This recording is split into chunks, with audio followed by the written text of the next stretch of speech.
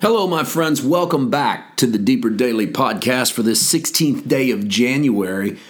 I'm Paul, and I am so thankful you're with me today. We are entering the second half of the month of January, and technically we are going to get into the second half of Mark chapter 1. So we're kind of right on pace to knock out about a verse a day of this, and maybe a little more than that, actually. Today we're going to begin in verse 21. They went, and by they, we're talking about at least the 5 characters that are listed in the previous 5 verses: Simon, Andrew, James, John, and Jesus. There's technically 6 people listed because Zebedee, the father of James and John, is listed in the previous verses, but there's no indication that he becomes a disciple of Jesus, at least not at this point. So Peter, Andrew, James, John, and Jesus go into Capernaum. Capernaum will become the place of Jesus', I guess you could say, unofficial headquarters in his ministry. And then here comes one of the oddest instances of Mark's consistent use of immediately. Remember, verse 10, verse 12, verse 18, and verse 20, immediately. But those were in relation to actions. Immediately upon coming out of the water, the Holy Spirit comes upon him. Immediately after he comes out of Jordan, he goes into the wilderness. Immediately, his new converts leave their nets and follow him. Now, he gets into Capernaum, and immediately on the Sabbath, he entered the synagogue and taught.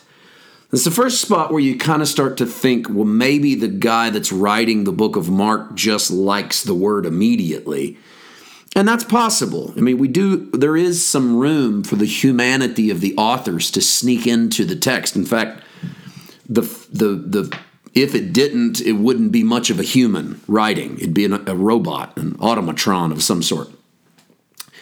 The human nature slides through, so maybe Mark does like it, but it does contribute to the almost frenetic sense of movement. Because taken on the face, Jesus doesn't waste any time. He gets to Capernaum. He's got these 4 new followers.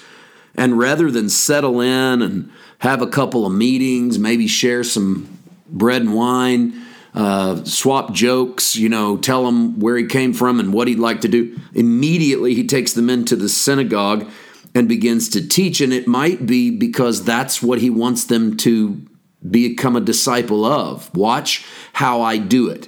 Here's what we're going to do. But this is also a moment where we get to see what Jesus is up to, and we get to see it in vivid detail. We already have learned this. Jesus came preaching the gospel of the kingdom. We learned that back in verse 14. So we know that when he moves, when he speaks, he's going to preach. But right now, he's got one message: the gospel of the kingdom and what that looks like. As he teaches in the synagogue, verse 22, they were astonished at his teaching, for he taught them as one having authority and not as the scribes. Now, as one having authority would tell us that Jesus' teaching is unlike anything they had heard, but particularly it's unlike the scribes, because Jesus' teaching is tied to his person. All right, it's not tied to his position. Up in chapter 2, after he heals the paralytic man, he says, we do this so that you may know that the Son of Man has power on earth to forgive sins. Pointing inward, like, I don't do this because I've received outside authority. I do this because of who I am. Okay, we don't learn that until chapter 2, but we get the benefit when we study the scriptures of knowing where it's going. So having read on into Mark, we know that Jesus will proclaim from the earliest moments, I don't do this because of the authority given over me, but because of who I am. And if it's because of who he is, that tells us why they were so astonished at his teaching in verse 22, because he taught as one having authority, not as the scribes. This is not an insult to scribes, but a scribe was someone who took the text and translated it word for word. They had a job to do. They did their best. Scribal authority was the wisdom and the skill to take an ancient text and translate it down onto paper in the tongue that people could understand. In the days We're 1,500 years before the printing press. And in that era, the only way to copy a document was through hand copying, scribal authority.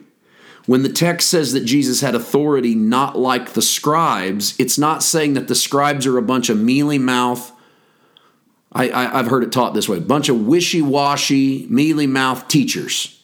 But Jesus comes in with authority. I remember hearing this way back in my early days of charismatic instruction, that you ought to preach as a man with authority, because Jesus preached with authority, not as the scribes. He said, because the scribes, here's how it was taught. The scribes would look at a scripture and say, well, maybe it means this, and maybe it means that. And they call that mealy-mouthed, wishy-washy, shallow. But Jesus comes in like a house on fire and says, no, this is what it means. And they'd say, these guys that are up here saying, well, maybe this verse means this, or maybe this verse means that, they need to learn the authority of Jesus. And I want to say this, first of all, number one, this is not an insult to scribes. Scribes did what they did because it was their job. Jesus did what he did because it was his call. That's the difference. Two, this is not an insult at scribes questioning text or narrative any more than it is telling you and I not to question. Because if you study the Bible and never ask any questions, you are prime to be led by the nose by whomever has the most quote-unquote authority. And finally, this text is not an invitation for you to teach with authority. It's an invitation for you to listen to Jesus, who is the authority. We're not being told, teach like Jesus with authority. We're being told who is the authority. If you're going to teach with authority, the object of your teaching must be the man you're following. We meet the man with the unclean spirit on tomorrow's podcast. We'll see you then. God bless.